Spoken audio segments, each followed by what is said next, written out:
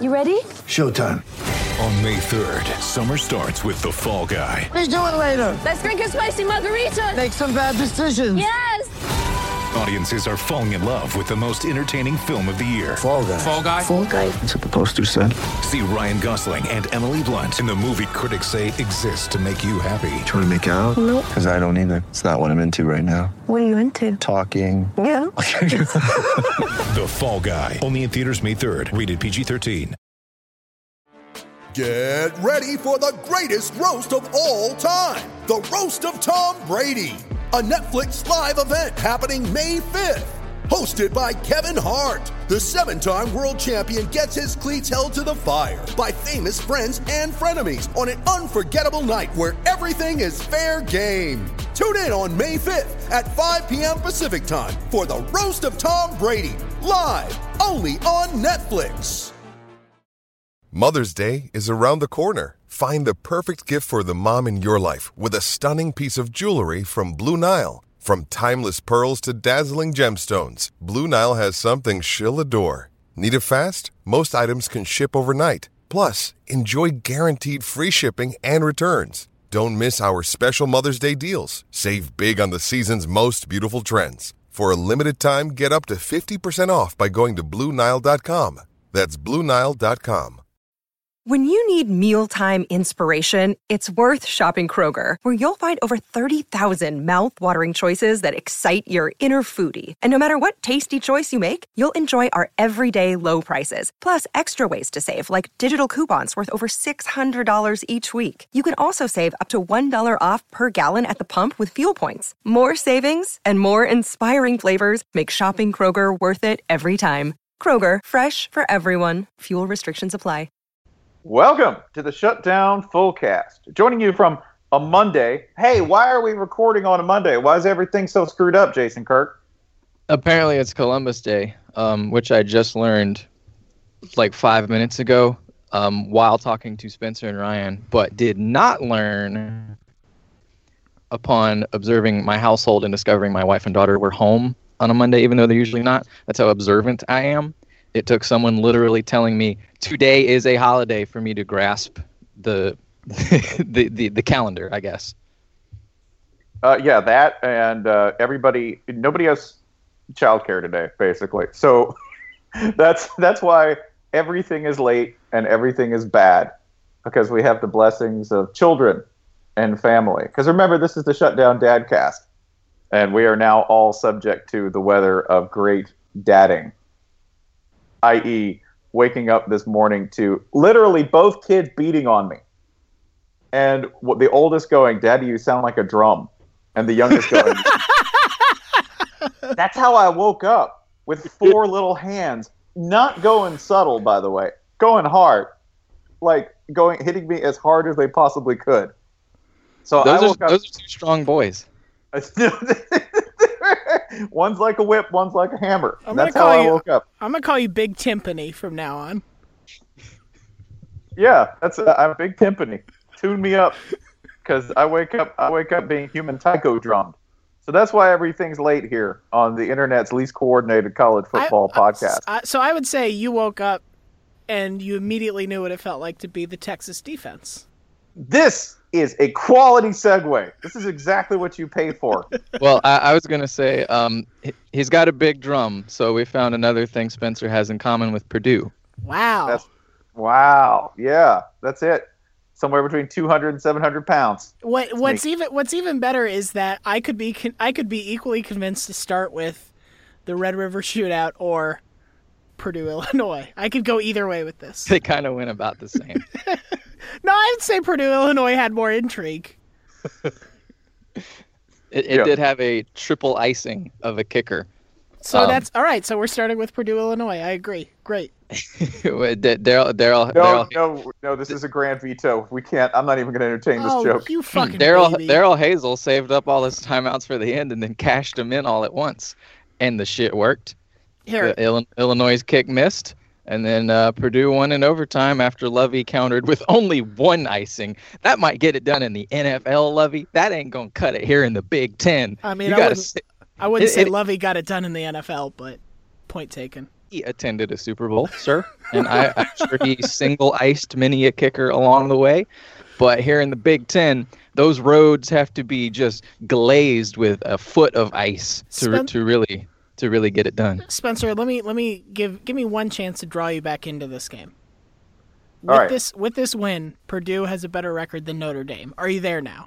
Are you there now? Let me add a little something. The 4 FBS teams in the state of Indiana, here are the ones with better records than Notre Dame: Indiana, Purdue, Ball State. How many FBS schools are there in Indiana?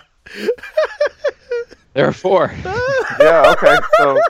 So Notre Dame is in last. You're saying Notre right? Dame is last in the Indiana standings. Oh my. Okay. Can we talk I don't about know what the Colts' record is though? Sweet Christ. Christ. They're fighting for the Ranch Bowl, state trophy. I would like to point out, by the way, that Brian Kelly is just absolute garbage right now. I don't know about consistent garbage. They get enough things piling up where I go, oh, look, you got a proper dumpster fire of a human being there, right? And I don't know him personally. Let's point that out. We don't know. I mean, none of us hang out with Brian Kelly, right? I'm asking. No? I don't like to brag about it. No, I don't. No. Okay, cool. Meaning you do, but you're going to protect it. That's okay. You're friends.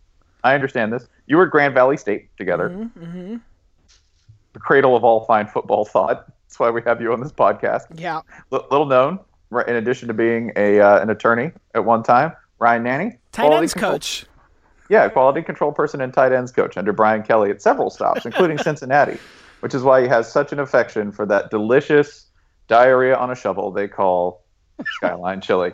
Wow, I should end this Skype call right now, but I'm going to be a good teammate and keep going because you just did the Brian Kelly thing and threw me under the bus. Perfect. How the tables have turned.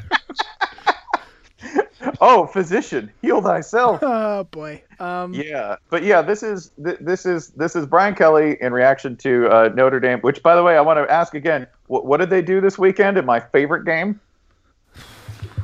They threw the ball a lot in some very sloppy conditions. Well, it's not even just a lot; it's the percentage, because Notre Dame only got in a driving rainstorm.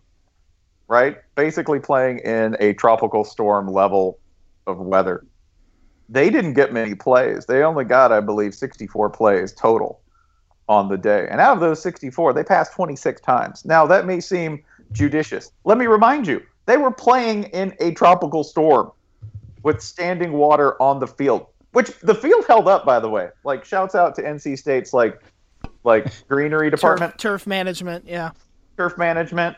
I was told, this is my favorite thing, by the way, if you talk about like a specific school's weird area of expertise and or non-liberal arts area of expertise, people will accost you, congratulate you, and want you to know as much as possible about those. And like on Twitter, I was like, oh man, the field looks great. And I got like 10 people who immediately like, we have a great grass development program. It's amazing. We make the best golf courses. It's like when you mention Texas A&M and meat. Everybody goes, yeah, we got a butchery. Here's meat science. Like you'll get 15 people who are like, come on down, we'll give you a dead cow. But then like you get UC Davis fans in your mentions, and you don't want that. Oh, listen, you get competing. You get Penn State going, well, we got a creamery too.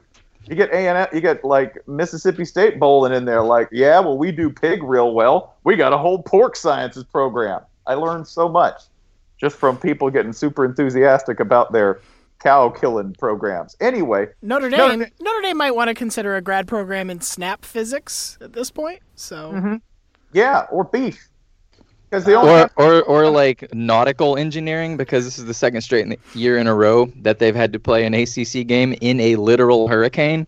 It's like the ACC's hazing process or something. The kids from Indiana have to go play in Atlantic Coast hurricanes. Yeah. I love it though, because not only was this disaster viewing, like fantastic football in the sense of I like watching people attempt to execute a game under the worst possible conditions.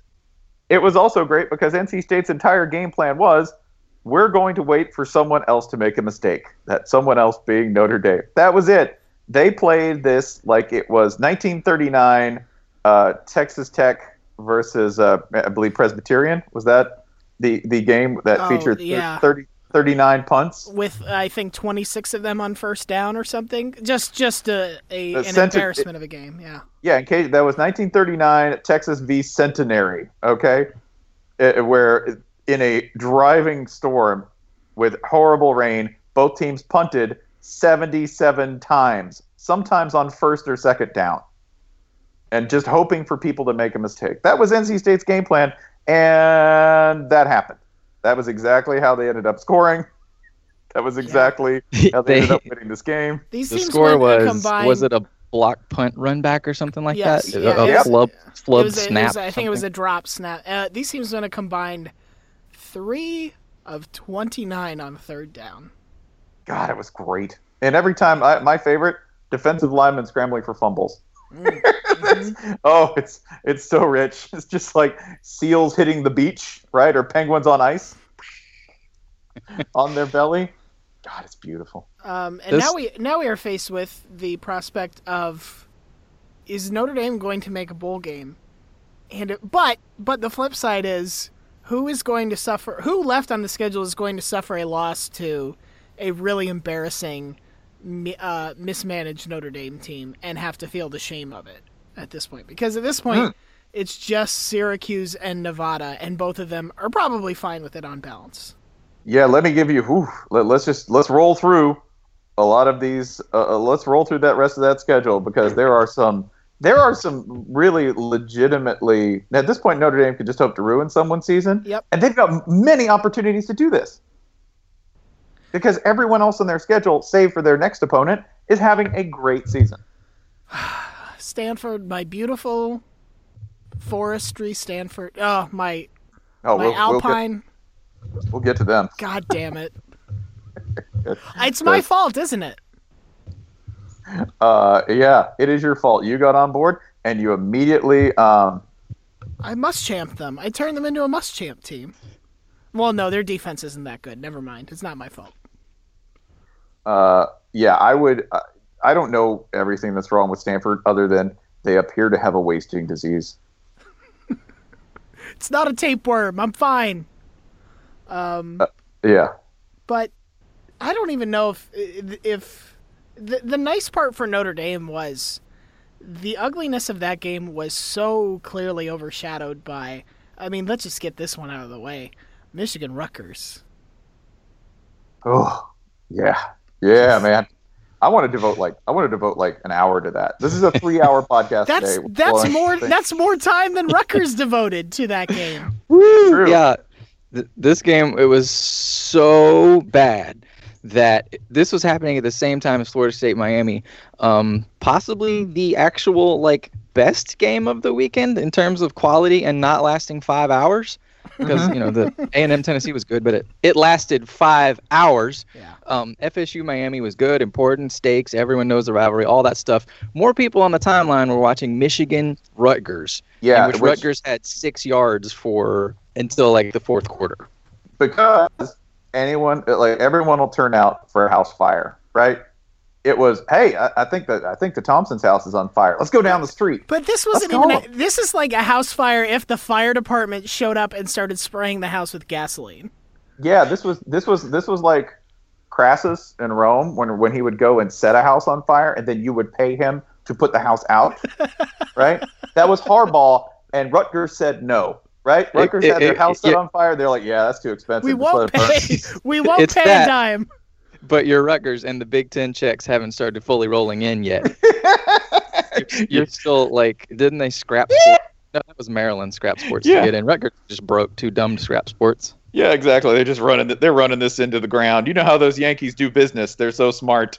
I think what is most confusing to me about this game is that Michigan had more points than plays run, which is fucking hard to do. Yeah, no, they broke. This is one of those games where they break math, right? And they did it in a real good way. It's the carnage of this is I mean, Rutgers has one guy who can catch passes for this is 2 weeks in a row that Rutgers has had a receiver with catches in a game. That's right. Juwan Harris. Juwan Harris can't do it all by himself, y'all. Juwan Harris. Let's come back to this. I want to go through with Notre Dame. By the way, rest of their schedule to figure out how they get bowl eligible, and we just said that. Okay. B, if they can ruin someone's season, and man, they really could, because there's some people having real good years on here, including a couple that honestly, like, I don't want them to beat at all. I would like them to lose badly to like Army. Army's on this schedule. Now, Army's having a good year for Army. They're not going to lose to Army. And if they do lose to Army, they should fire Brian Kelly. Should will not enter the equation at that point. I think you don't beat Navy and Army. You got to pick one of those to lose to. Now that's the thing. I mean, Navy just beat Houston. We all thought Navy would fall off. Whoops. Nope. Navy's good again. Yeah, that, and remember, if the triple option is working, you can't do anything. It's just if you're not.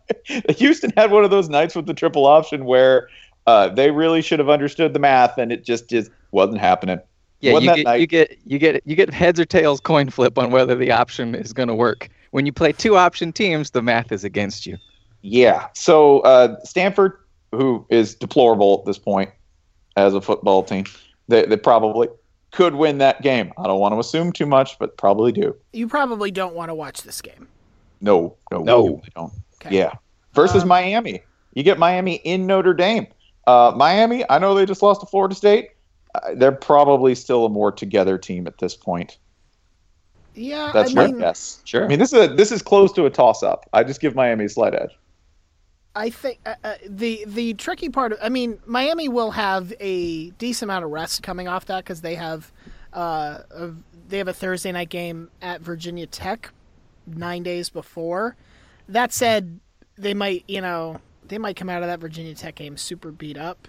Also, Miami just dismissed a freshman wide receiver today for repeated violations of team rules. So things are going pretty Mark Richt in South Florida right now. This is the combo of Mark Richt losing control, which is the code word for Mark Richt establishing control because of the internet. That meets the U is back. It's like perfect combo. Notre Dame's losing that game.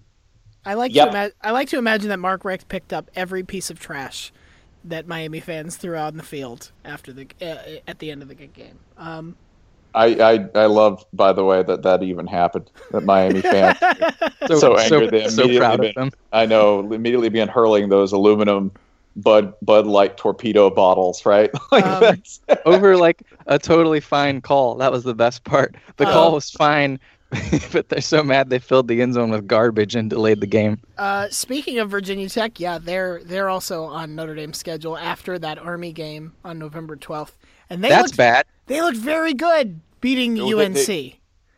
Also in rain, by the way. I feel like you have to grade that game on a curve because they kicked some ass and they did it in horrendous conditions. They ran the ball 66 times. Yeah, compare these two teams, Virginia Tech and Notre Dame, who play in a month or so. They played in the same weather, similar conditions. Notre Dame scored 3 points. Virginia Tech scored, 35? Yeah. 34, I think. 34, yeah. Okay. But, so 10 times better than Notre Dame in awful conditions.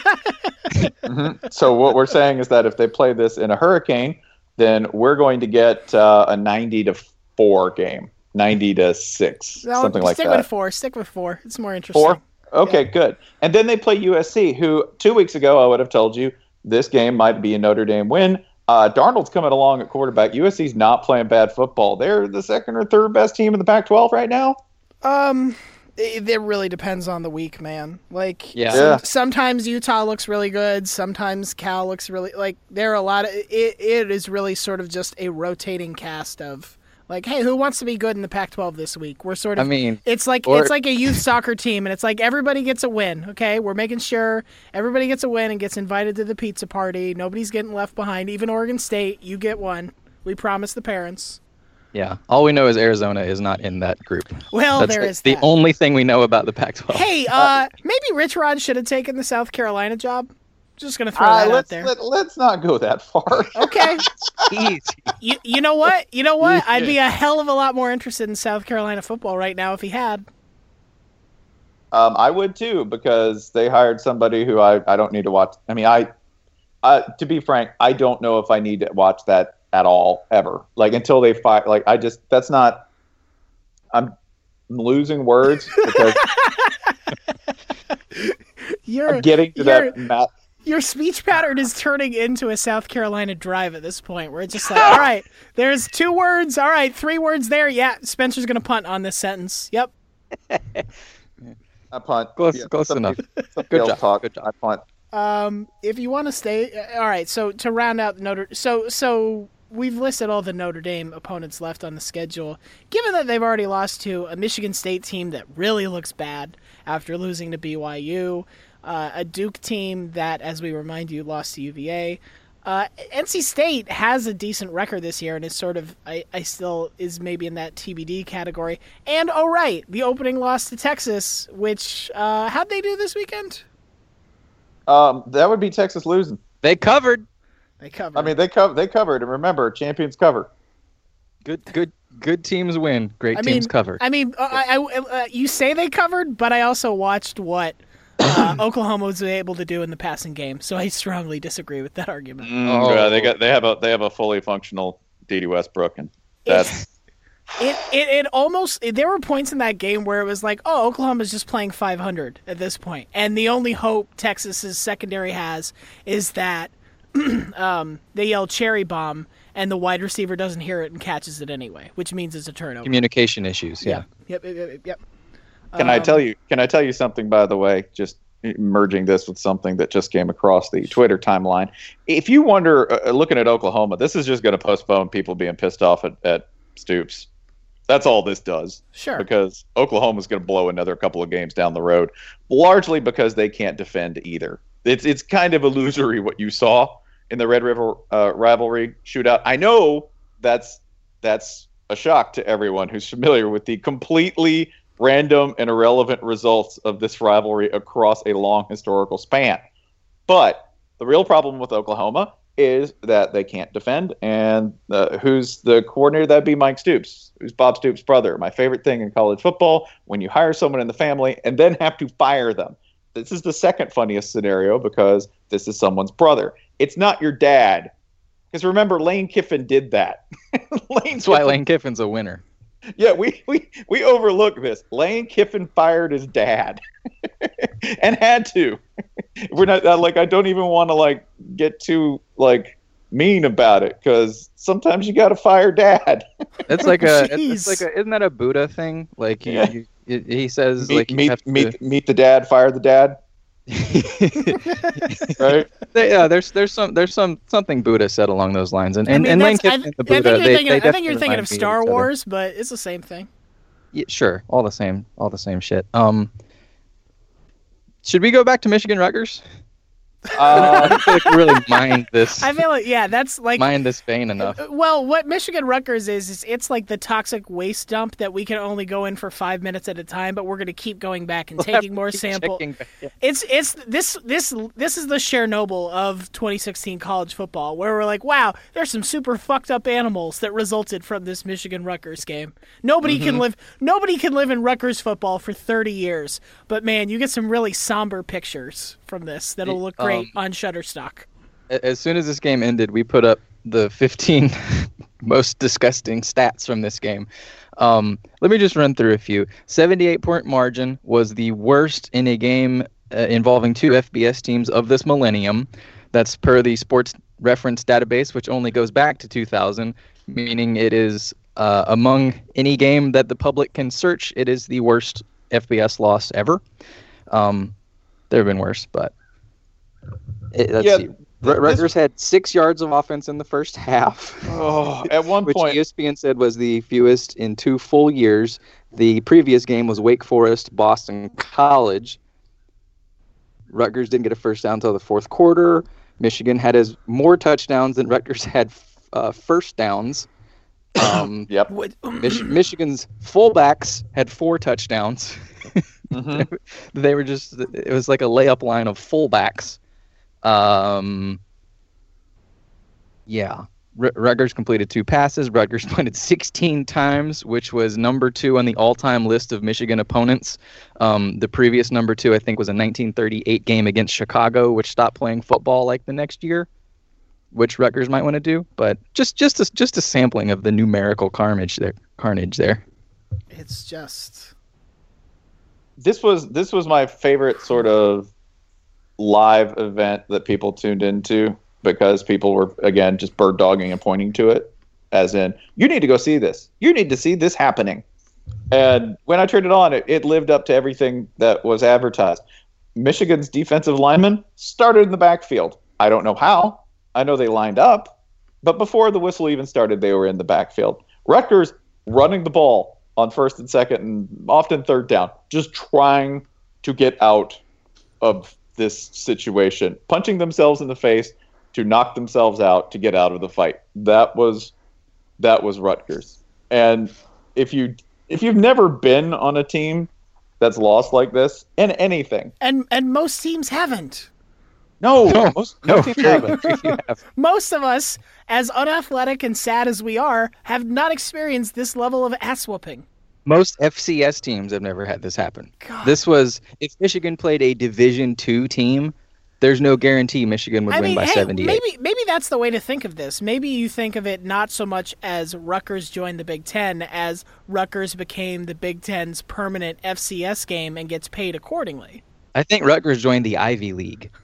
God, they wish. Oh. Yeah. Wow. This is brutal. This is just, it makes me really concerned for what Jim Harbaugh would do given like an ounce of police power. We can never out. Yeah, no. Jim Harbaugh, no. Harbaugh should not be trusted with any level of power above what he currently has. Yeah. And frankly, it may be too much right now. I think football was worth being invented, and all of the bullshit it's generated was worth it. Just to silo him in a relatively safe environment. 50 years later, it would contain Jim Harbaugh. We've got him quarantined. Never let him escape. Because, like, imagine Jim Harbaugh with access to a nightstick and a warrant database. Personally trying to apprehend every suspect himself. Just horrifying.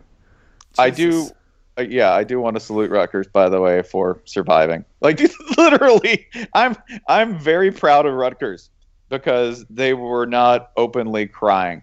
They were in some state of endurance and noble defeat that I hope to never understand. I don't want to get this kind of knowledge, but I do respect those who have it. Again, 5 yards passing.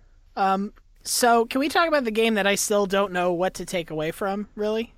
Oh, yeah. And that would be Texas A&M Tennessee. 45-38 in double overtime. And I keep going back and forth as to, like, whether to take away more positives for Tennessee or for A&M, or who sort of got lucky to win this game, because there are really compelling arguments on either side, and I can't settle on it, and it just sort of feels like there was something fitting about this game ending in double overtime with Tennessee making an unnecessary, like a kind of a stupid turnover, because that was basically the margin of difference between these two teams.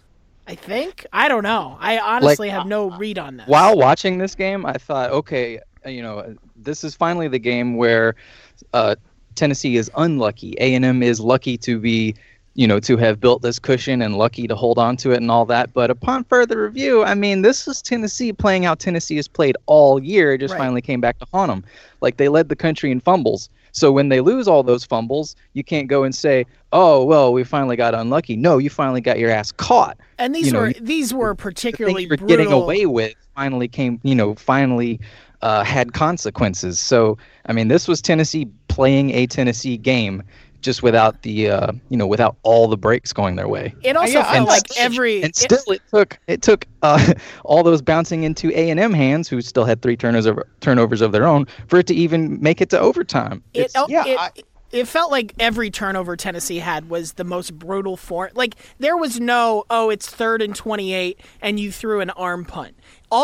Every turnover felt like, this guy's running in the open field, and he's at the 8, and now he fumbled, and you just found a man over the middle, and nope, bounced off his hand somehow, went for, like, they were all the most consequential version. All turnovers suck, but there are definitely some that you can just say, well, that didn't really change a lot in terms of what could have happened in this game, and it felt like every Tennessee turnover, obviously including the last one, were all major swings in terms of likelihood of victory. Well, I actually, let me be the dissenting voice here. I get this game. Everything here seems all right. Everything save one thing seems totally comprehensible, and even then, I can condition it because this is a Texas A&M team that runs the ball better than it passes it, which is weird, but that's where they're at. And they did that. They ran for 300 plus yards. Right? Actually, 353. They ran the hell out of the ball. So that makes sense to me. Trevor Knight made, decent plays in the passing game. He also threw 2 picks.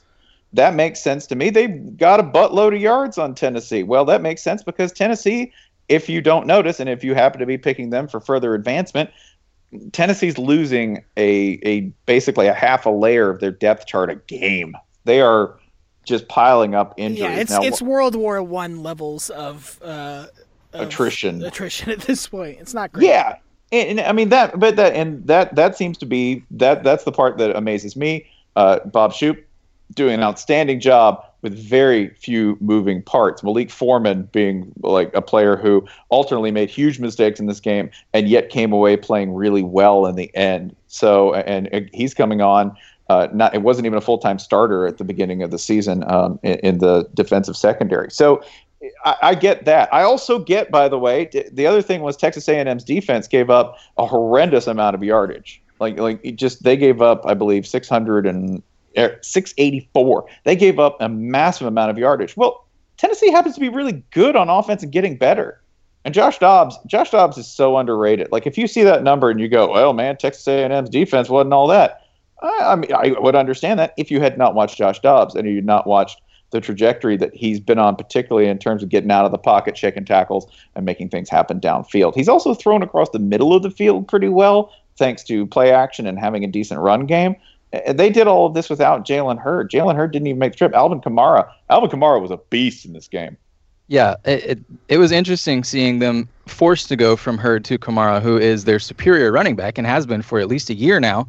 But they like to lean on the more, the steady 4 yards a carry guy. But, other than like a fumble or two, Kamara was, a lot like Malik Foreman, a player who made like a glaring mistake or two, but just had an amazing game. And Vernon Gary kept pointing this out, but he has like this minor Barry Sanders quality of being able to just keep a run going, whether it's sticking a hand down, finding his balance along the sideline. He did that against in a previous game. Was it against Florida along the sideline? Yes, it was against Florida. Just an amazing player when it comes to stringing a play along like a Tony Hawk combo. And Josh Dobbs is kind of like that as well. Threw 2 picks, and the efficiency wasn't quite there, but I thought this was his best game of the year. Even throwing 2 picks in a loss, ran well, threw 398 yards on the road against a 5-star defense. Caught a touchdown. Yeah, caught a touchdown. Yeah. If you're into that, yeah. The other thing here too is when you look at defensive numbers in a game like this, with both offenses running at least some hurry up, not consistent hurry up, but doing that from time to time and being productive, your defensive numbers are going to bloat. You have to be concerned more about efficiency and your yards per play. Yards per play, you did get up there. It's like 6.9. But point being, this all makes sense to me. This is a game between 2 evenly matched teams who, with some wrinkles, are pretty similar offensively in terms of what they have at quarterback and where their strengths are, i.e. running back, and in terms of having good wide receivers. Do you have any confidence in either one? Because these are Alabama's next 2 opponents. Do you have any confidence that either one of them can beat Alabama? No. Yeah, and if I'm just betting numbers, this is without getting too fictional. You have to think Texas A&M is the one to do that because Texas A&M, they don't have the injuries that Tennessee has. Right. you can get psychological about it and say, well, Tennessee's the rival and they've got, this history and they've got, sure, that's cool. They might not have the bodies. And frankly, and Bama is not the team that you don't want to have the bodies against. Right, because remember, even if Alabama has a bad day, they've got way more insurance against a bad day than you do. Now, I will also say, everyone can turn the ball over 4 or 5 times in a game, or 7 if you're Tennessee and given enough time. And Alabama hasn't really done that yet. Alabama has a lot of ways to make up for mistakes, but it's very hard to overcome turnovers. Like Tennessee committing 7 turnovers and almost winning this game is statistically one of the more astonishing things you will see all season. Did either of you watch Alabama-Arkansas? Because I'll be honest and say I skipped it entirely based on the opening quarter and what everybody on Twitter was saying about, just don't bother with this one. Yeah, unnecessary. I watched the second half on replay late Sunday or early Sunday morning. And it's pretty much what you have come to expect from this team, that even offensively, if they're not picking you apart, that you'll make a mistake, and defensively they'll tear you a new one. Austin Allen threw for 400 yards on this team, and you look at that and think there's room here. I know you got out early. I know that you called the dogs off, right? You're Alabama. Do you ever really call the dogs off? Do you ever really try to get out of there? I just don't think so. I think this is a team that you can still pass on. I think fundamentally that's Alabama's weakness just by design. That's how their offense, that's how their defense works. So you got to pick on the secondary, and you got to try to move the ball, get your quarterback out of the pocket, and make some things happen. Austin Allen, by the way, also threw 3 TDs. He did a pretty good job. He's going to be really good. They got behind early, yeah, but they ended up playing. I think Arkansas ended up playing reasonably well. They didn't run the ball at all, but remember what Alabama's supposed to stop? The run. That's what they like to do first. And they do a real good job of it. I mean, Bama had a 100-yard pick 6 here. Even if you take that away, they still win. But let's just say, for the sake of argument, that you take that away and then it's only a 5-point win. Pretty impressive day by Arkansas, I'd say. In a 19-point loss. But the most impressive thing that happened was an Arkansas professor arrested for disorderly conduct and public intoxication because he started cursing out Brett Bielema. I was going to say Minkah Fitzpatrick being the best wide receiver on the field, but you're correct. Yeah. You're right. I'm wrong. Arkansas. I mean, I know this isn't a preview episode, but boy, it could turn dark for Arkansas pretty quick, and the whole November thing. I don't know, because their next game they host Ole Miss, which continues to look extremely competent on offense, at least. Then they go to Auburn, which Auburn very quiet, like Gus Malzahn very quietly. It was just like, yeah, let's just throw some ice cubes on this hot seat. Okay, everything's fine. And then they host Florida, which at that point, maybe Florida's healthy and good. Although, again, all of this, I feel like when we're talking about SEC schedules moving forward, all of it should be subject to, unless the SEC decides to play some amazing game of Chinese checkers with the schedule at this point. That brings us to LSU Florida, which was pretty unmemorable, I thought. Both teams didn't really show a lot on offense. Not a lot on offense. I thought both defenses did a really good job. LSU obviously was ambitious in its traveling, but didn't really make it very far. It was disappointing. I was really disappointed. Just staying in one place. I was really disappointed in the Florida crowd, to be honest. Like, I felt like they weren't there. They didn't really get into the game. And what's the point of having a home game at the Swamp if you're not going to, get that noise and get that passion going on? It was totally dead. Yeah, I thought it was the best day for Florida special teams since that Idaho game a couple years ago. Yeah, I also thought, you know what, Ed Orgeron, I think he might get that job. Team just seems to be up for him, playing real well. They just, they did it. They just seemed composed. I hear what you're saying, but on the other hand, Florida still has a very clear path to win the SEC East. That's a little too silly even for this program, right? I'm sorry. let's talk about some of these other Pac-12 games real quick. Oregon, you got Count of Monte Cristo'd. That's what happened here. Chris Peterson was yeah, he clawed his way out of that island prison in Boise. How's that an island? Shh, don't ask. Yeah, shh. That's what the blue on the field signifies, water. Yeah. Like when a goose goes in and sits on their field thinking it's in a lake. That was Chris Peterson for years. He didn't realize the field was. He could just leave. He thought he was stuck. You're telling me there's water elsewhere? Yeah. That's it. It was Chris Peterson moving to that was larger Washington's bodies pitch. of water. They showed him, look, from our stadium you can see actual water. The biggest ocean in the world. Whoa. Just so Chris Peterson, just absolute yokel. Yeah. What you guys got a beach? Yeah, it's where the land meets the water. It's amazing. Huh? I can leave? Can I drive a boat to work? By the way, remember that Steve Sarkisian used to brag about driving a boat to work. Sounds safe. So Oregon gives up over 8 yards a carry. Jake Browning finishes with as many touchdowns as incompletions in this game. That'd be 6. This Oregon's so bad right now. Like so bad. Washington scored at least 2 touchdowns in every quarter of the game. They outscored Oregon in every quarter of the game.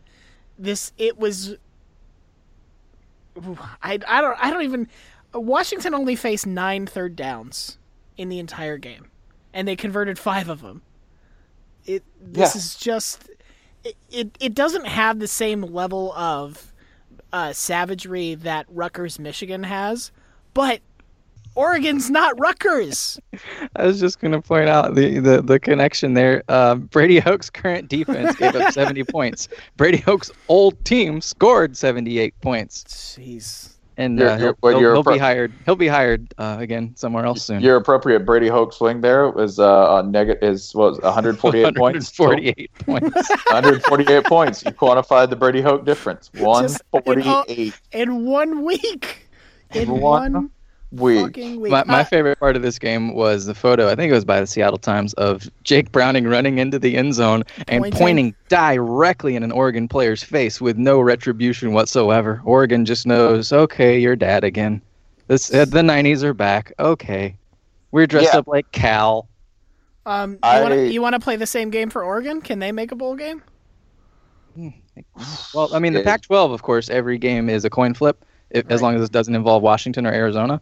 Or Washington playing Arizona and going to overtime. That's the weirdest result yet. Or maybe Washington State. I will maybe throw Washington State in there. If it's not an FCS game, yes, correct. Okay. Hey, listen, Boise State is a full-fledged FBS member, sir. This is maybe my favorite. Those developments early in the season that later turn out to mean nothing, like Texas Notre Dame. The even better are the nothing results that turn out to mean a lot. Because, what if it's Boise State versus Houston for the New Year's Bowl, and we look up and Washington State's ranked ahead of Oklahoma. Boise State had a tougher schedule. Here's my favorite possible outcome. Boise State goes undefeated. Washington State wins the Apple Cup and wins the Pac-12, and now Boise State gets to say, hey, we beat a Power 5 champ. Yep. I mean, at this point, Boise State 13-0 in the playoff. Shit, they beat a 10-win Washington State team. Oh, and just a word of praise. If you actually, if you're a Boise State fan, if you're watching that, you go, has anyone noticed how good we actually are? Yeah.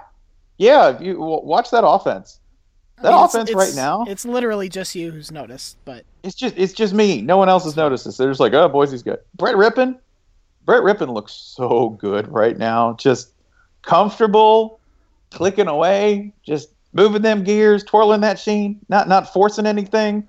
Threw 5 TDs against New Mexico. Only 7 incompletions, 21-28. He was they're good. They just move. They just please me when they watch. It was, and you get the same feeling, by the way, watching Washington. It's not different. Those two offenses aren't really dissimilar in terms of what they do. I don't think they're particularly explosive. They just know where empty space is on the field. They do everything theoretically, soundly, if Oregon's defense out there, there's a lot of empty space. It turns out that the broad plains of the Wild West are reflected in the Oregon defense. Any game involving a offense from the Chris Peterson tree is sort of it's a negotiation with the defense. Like, oh, you'll give us 6 yards? Well, we'll just take 7. That's fine, right? I would say Oregon. I would say Oregon's running the Oregon. Oregon's terrible at negotiation. I call this the manifest destiny defense at this point because they're just like, take all of the land. Keep going west, and then in the second quarter, keep going east. Is there anything? I mean, there were a lot of forgettable games. I want to go back to one thing. One thing. Are we going back to Rutgers? Shit. No, we're going back to Oregon because I just want one other thing. I understand. Like Jeff Schwartz was saying this that you got to give Helfrich another chance to do this. Do you? Like you got to give him another year? Well, because I mean, if you've been through a recent, like, years and years long decline in your team's performance, I'm not saying that I necessarily am the person I'm talking about. I am. But if you've seen this and you've seen the basic bones of how things go, you're saying this is the 4-8 year, and why are you giving them the year after that? Why are you even thinking about this? Yeah. If the only reason not to is that if you don't have the person you want to hire in mind. Yeah. If you don't. Which is tricky for Oregon because it's easy to say, okay, this dude ain't getting it done. Shut off the 40-year coaching lineage now. Okay, where are you going? You can't hire Chris Peterson. He's already been taken. He's already building something. You could go get Boise State's coach. Now you look like you're just following in Washington's footsteps, and now you're another step behind Washington, even though they have a good coach who would be a good candidate otherwise. Are there any top Pac-12 assistants right now, who are looking head coach worthy? Like, probably not really. Like, when you don't really know what anyone in the Pac-12 is good at, maybe like a Utah defensive coordinator, but that doesn't really fit you at Oregon. You could go get Scott Frost from UCF, your former OC, but you're already about to fire a former Oregon OC. Like, isn't that the whole problem here? You have old ideas all over the defensive coaching staff. Everything just needs a fresh start. That's not a fresh start. That's just, retrying someone else from an old Chip Kelly staff. And now you're USC if you do that.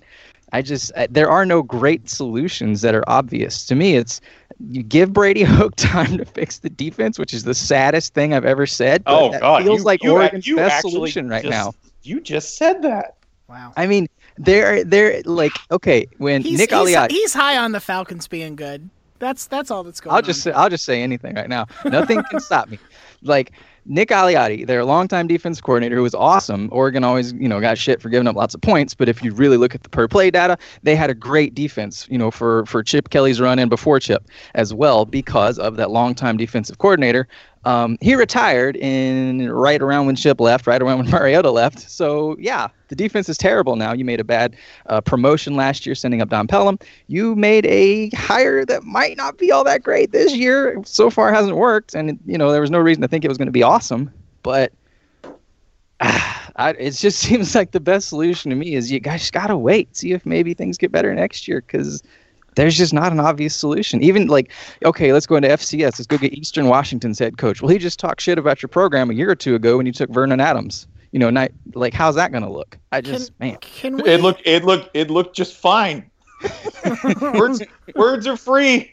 People don't this. Words are free. Can we listen? We've been pretty negative on this recap podcast. That's fine. We're all like Spencer and I are pretty pessimistic, and Jason is so chill that he'll just let us be assholes for an hour. Thanks, Jason. I would like to turn this on ourselves, though. I've got our season preview records here. I just want to. It's already time to go in on ourselves. Super negative. I'm just gonna throw. I'm not gonna go through all of them, but I want to throw a few out here for you. All right. Wake Forest 3-9. We're sorry. Georgia Tech 10-2. They've already lost. We did them first. We didn't have context for the rest of our standings. They've already lost 3 games. Here's one. TCU 11-1. That team is butt. That I talked y'all into that one. I'll take that L. That team is total, absolute butt. Michigan 12-0 still looks pretty on track. Michigan State 8-4. Not feeling great about that. Yeah. Ooh. By the way, I'm not even gonna. I won't contest that one, but that's not our fault. This one looks totally wrong now, but might not be. Wisconsin 7-5. I'm still feeling pretty good about that. Okay, that's fine. L number 2 is coming this weekend. Hey, remember those 3 teams we had at 9-3 in the Pac-12 North? Stanford, Washington, Oregon. Whoops. I'm sorry. We had Wazoo also at 9-3 in this group. So hey, we got one right. Fuck us. Yeah, because remember what we called that they were going to lose to Eastern Washington. Right. We have a beat on exactly 1 out of 66 teams that we predicted. It's Washington State. Texas A&M. Texas A&M. We had 6-6. Well, we did have them going 6-0. That's true. We had them starting 6-0. There's still time. LSU 11-1. That was my fault too. Guys, we're super bad at this. Next year when we do this, y'all really need to exercise like the final veto, because there's 2 of you. There's only 1 of me. I didn't even talk about Texas 9-3, which that's fine. We're sticking by that. I was very on record as being strongly against. No, stand fast. We'll make it. We're still fine there. Okay, good. Yeah, I will go ahead and also state that our erroneous pick on LSU, yeah, that's the worst. That's the dumbest. Like, and now in retrospect, you just go, oh yeah, they weren't going to score. Although the loss to Wisconsin is still baffling. Still baffling to me.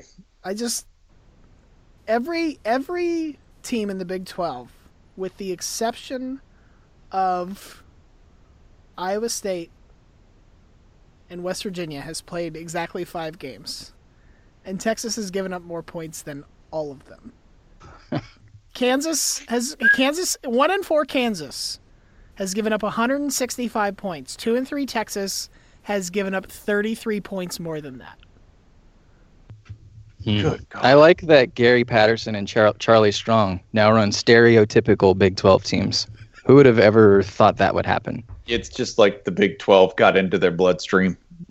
It'll take anyone. This is probably the reason Nick Saban never went to Texas, because he's just realized, like, no, I can't play that shit. I can't be giving up 45 points a week. Listen, Texas, it's not going to be cheap, and it's not going to be easy. But if you want a guy who can win close defensive battles, Kirk Ferentz just beat Minnesota 14-7. Dave Clawson to Texas. I mean, Iowa will fight you for him. They really will. That's the sad thing. Like, if Texas came after Ferentz as a joke, like, hell no, boys, let's just see what happens. Let's see if they'll shell out a little more money. So they do this to try to get Greg Davis? Yeah, that's it. Bring Greg back. We'll bid for both of you, and Iowa bankrupts their state. Like, no, $40 million a year. Tax and all the corn subsidies is extended through 2078. And we gave him a third of our territory. We don't know why. Just love that man. Oh, how did Iowa do this weekend? Oh, yeah. An unwatchable 14-7 win over Minnesota. Yeah. They got Floyd at Rosedale, though. Floyd should be real. I still insist that Floyd should be a pig. Traveling mascot. That's yeah. I mean, how hard is it to keep a pig happy? Just take him to one place or the other. He'll be fine. Players walking off with the pig on their shoulders. Exactly, right? The pig would... Listen, pigs are smart. They know what's up. They're like, you're taking me away from this football game? Yes! Yes! I feel like this is all a shot at Bobby Petrino somehow. Everything is. Do we? I would like to discuss 2 other games very quickly before we... Yeah, I know. Burn it off. Yeah, we'll go. 1, Florida State, Miami. Kind of an uneventful game. This was not... It was not... it wasn't what I wanted out of... I don't know what I wanted out of this game, but it wasn't this. It did have a comical ending, though, which is Miami tying it up, in theory, with the extra point kicked and then missing that extra point. It was, per FSU Miami law, it ended with a nicknameable kick. Mm-hmm. And I'm told they're calling it the block at the Rock, because Miami Stadium is Hard Rock Stadium now. Which, the problem with that is it suggests that Miami Stadium will keep the same name for more than 3 years. Yeah, you're going to have to change the name of that. This is a stadium that not too long ago was named after Jimmy Buffett's beer, I believe. So, I would love to go back and retroactively name periods in Miami history after their hypothetical sponsor, so that the 91 game could be like the Big Dogs t-shirt game, right? Yeah, the Al Golden years were like the Pitbull Stadium area, Pitbull Park. Why is this called the Hummer gas mileage, but fuck it, we don't care stadium? It's amazing. Well, yeah, you just go back to like the 80s where it's just Pablo Escobar Stadium. Like, wow, how did you name it We just named it. He was a donor. We didn't know. 03 or so is like TrickDaddyThug.com Park. Welcome to the Narcos Dome. There's no ceiling. Doesn't matter. We called it that. Yeah, this is the block at the Rock. Hard Rock, though, is an appropriate sponsor because, remember, it's the Hard Rock and I believe Seminole Casino that's doing the sponsoring here. So, excellent. Remember, you can't be involved in gambling if you're an NFL owner, but you can be a donor in college. It's cool. Well, it's also good because if you, in the same way, if you see a Miami fan, if you see someone wearing a Hard Rock shirt, you're like, cool, I like them in 1994 as well. Yeah. Oh, one other note from this game. Dalvin Cook, just 150 yards, 27 carries. He's fine. Yeah, just proving for the second year in a row he's better than Christian McCaffrey. That's cool. Yeah, that's fine. Still won't get the Heisman because you didn't have to do that. I knew it. Yeah, I mean, one of them was still in Heisman top fives up until last week, even after Washington ate his heart out on TV. Was it Dalvin Cook? Nope, it wasn't. I'm afraid it wasn't. Oh, no. Man. It was actually the white guy. You'll never believe this, but a white athlete is overrated. Wait, this is, again, we're getting closer and closer to that ideal American society where we're like, yeah, the white athlete, counter overrated. The game provides a segue to the game I wanted to talk about, which would be Washington Michigan State. Rutgers. Yeah, Washington State, Stanford, which, good God. If you, I thought last week was a blip for Stanford because they will do this from time to time. Mm-hmm. They'll just, I don't know, they're sleepy from all that geniusing. They're torpid from that happy life in Narnia, a literal dorm at Stanford, and they just botch a game like the Northwestern game in 2015. Stayed up too late reading Aristotle, y'all. Nothing wrong with it. I know. What were you doing? How did I get this crazy streak going on Civ? Just playing Civilization and just, man. Yeah. Oh, Jason perks up. You said Northwestern and you lost me for a second, but now yeah. Yeah, you're playing this right now, aren't you? You're playing a game of Civ. If you do not know, Jason Kirk, a Civilization. Are you on 5 or 6? What is the game? 6 isn't out yet. John Boyce and I are eagerly watching preview videos once a week or so, and taking notes on new civs. But yeah. That's right. So sometimes they just play a little too much Civilization and don't show up for a game. That doesn't happen 2 weeks in a row, usually, with Stanford under David Shaw. Somebody said the meanest thing I have seen. Ben Muth writes for Football Outsiders and a couple of other people, former lineman for Stanford. He said, wow, this looks like a Walt Harris team. Ooh, boy. Yeah. Jesus. I think that's what we said after the Washington game too. Well, yeah, this Walt Harrisness and Buddy Stevens-ish behavior just continuing because Stanford's offensive line sucks.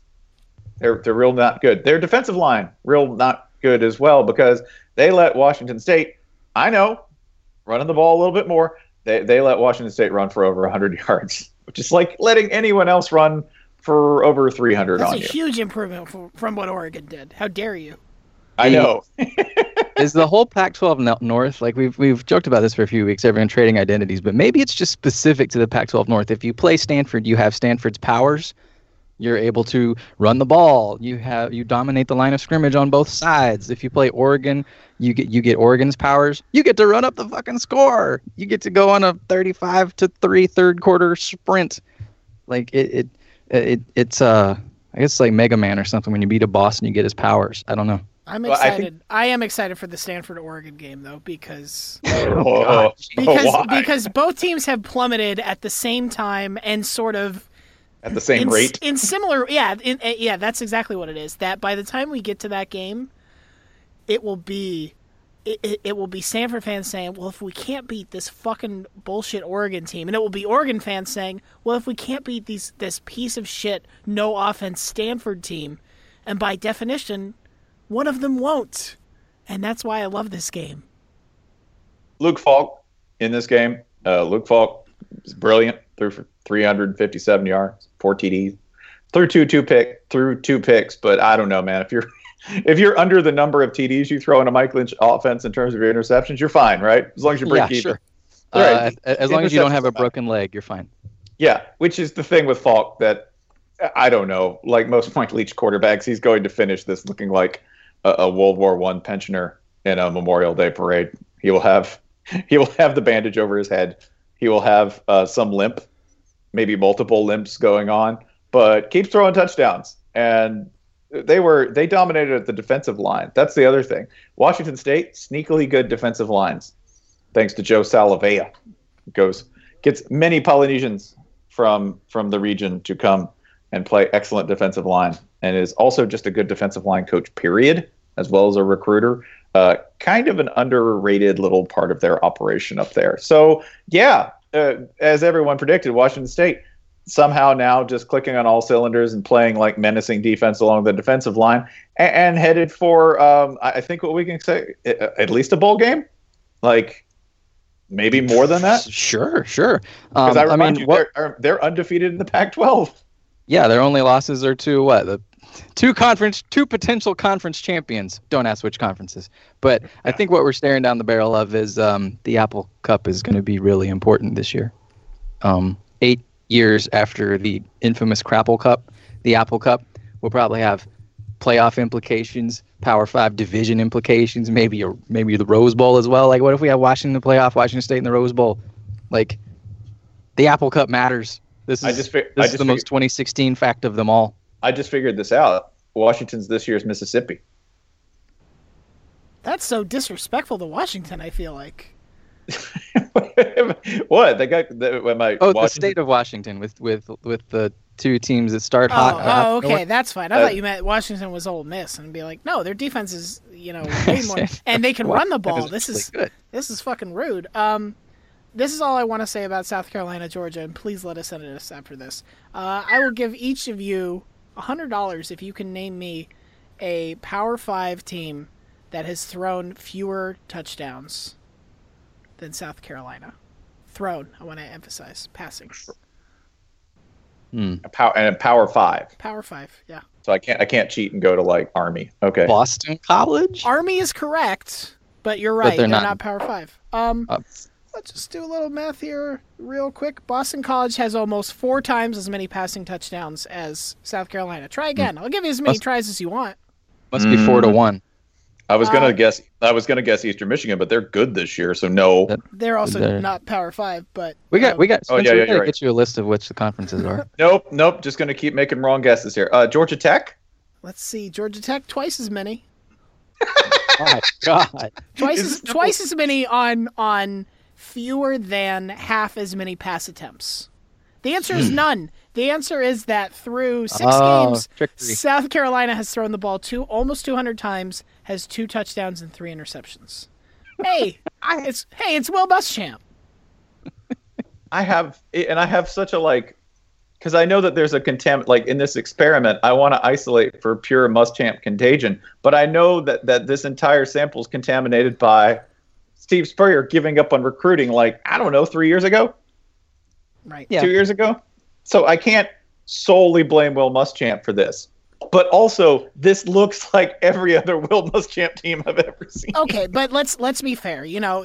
Passing is only one part of the offense. You can also run the ball. I will give each of you $100 if you can name me 2. This time you have to do 2 Power 5 teams that run for fewer yards per carry than South Carolina does. I'll go again. Start with Boston College. Oh boy, let's just search that. No, Boston College is a healthy about half a yard ahead of South Carolina in this measure. So good try, but no. Kentucky. Kentucky. Let's just control F that. Oh no, they're a full yard and a half over. Kentucky's got some good running backs, so that stands out. Vanderbilt. Show me Vanderbilt. No, I'm sorry. They're not great, but they're still miles ahead of South Carolina. The answer is there are not 2. There is one. It's UCLA. Yes. UCLA just barely Holy behind shit. South Carolina's 3.01 yards per carry. That's amazing. Having watched probably about like 8 minutes of UCLA all year, that's awesome. After they have, maybe the most talented quarterback in the country, non like Lamar Jackson division, and they added a fullback and a tight end and all that, and they still can't run the ball. That's very good. God.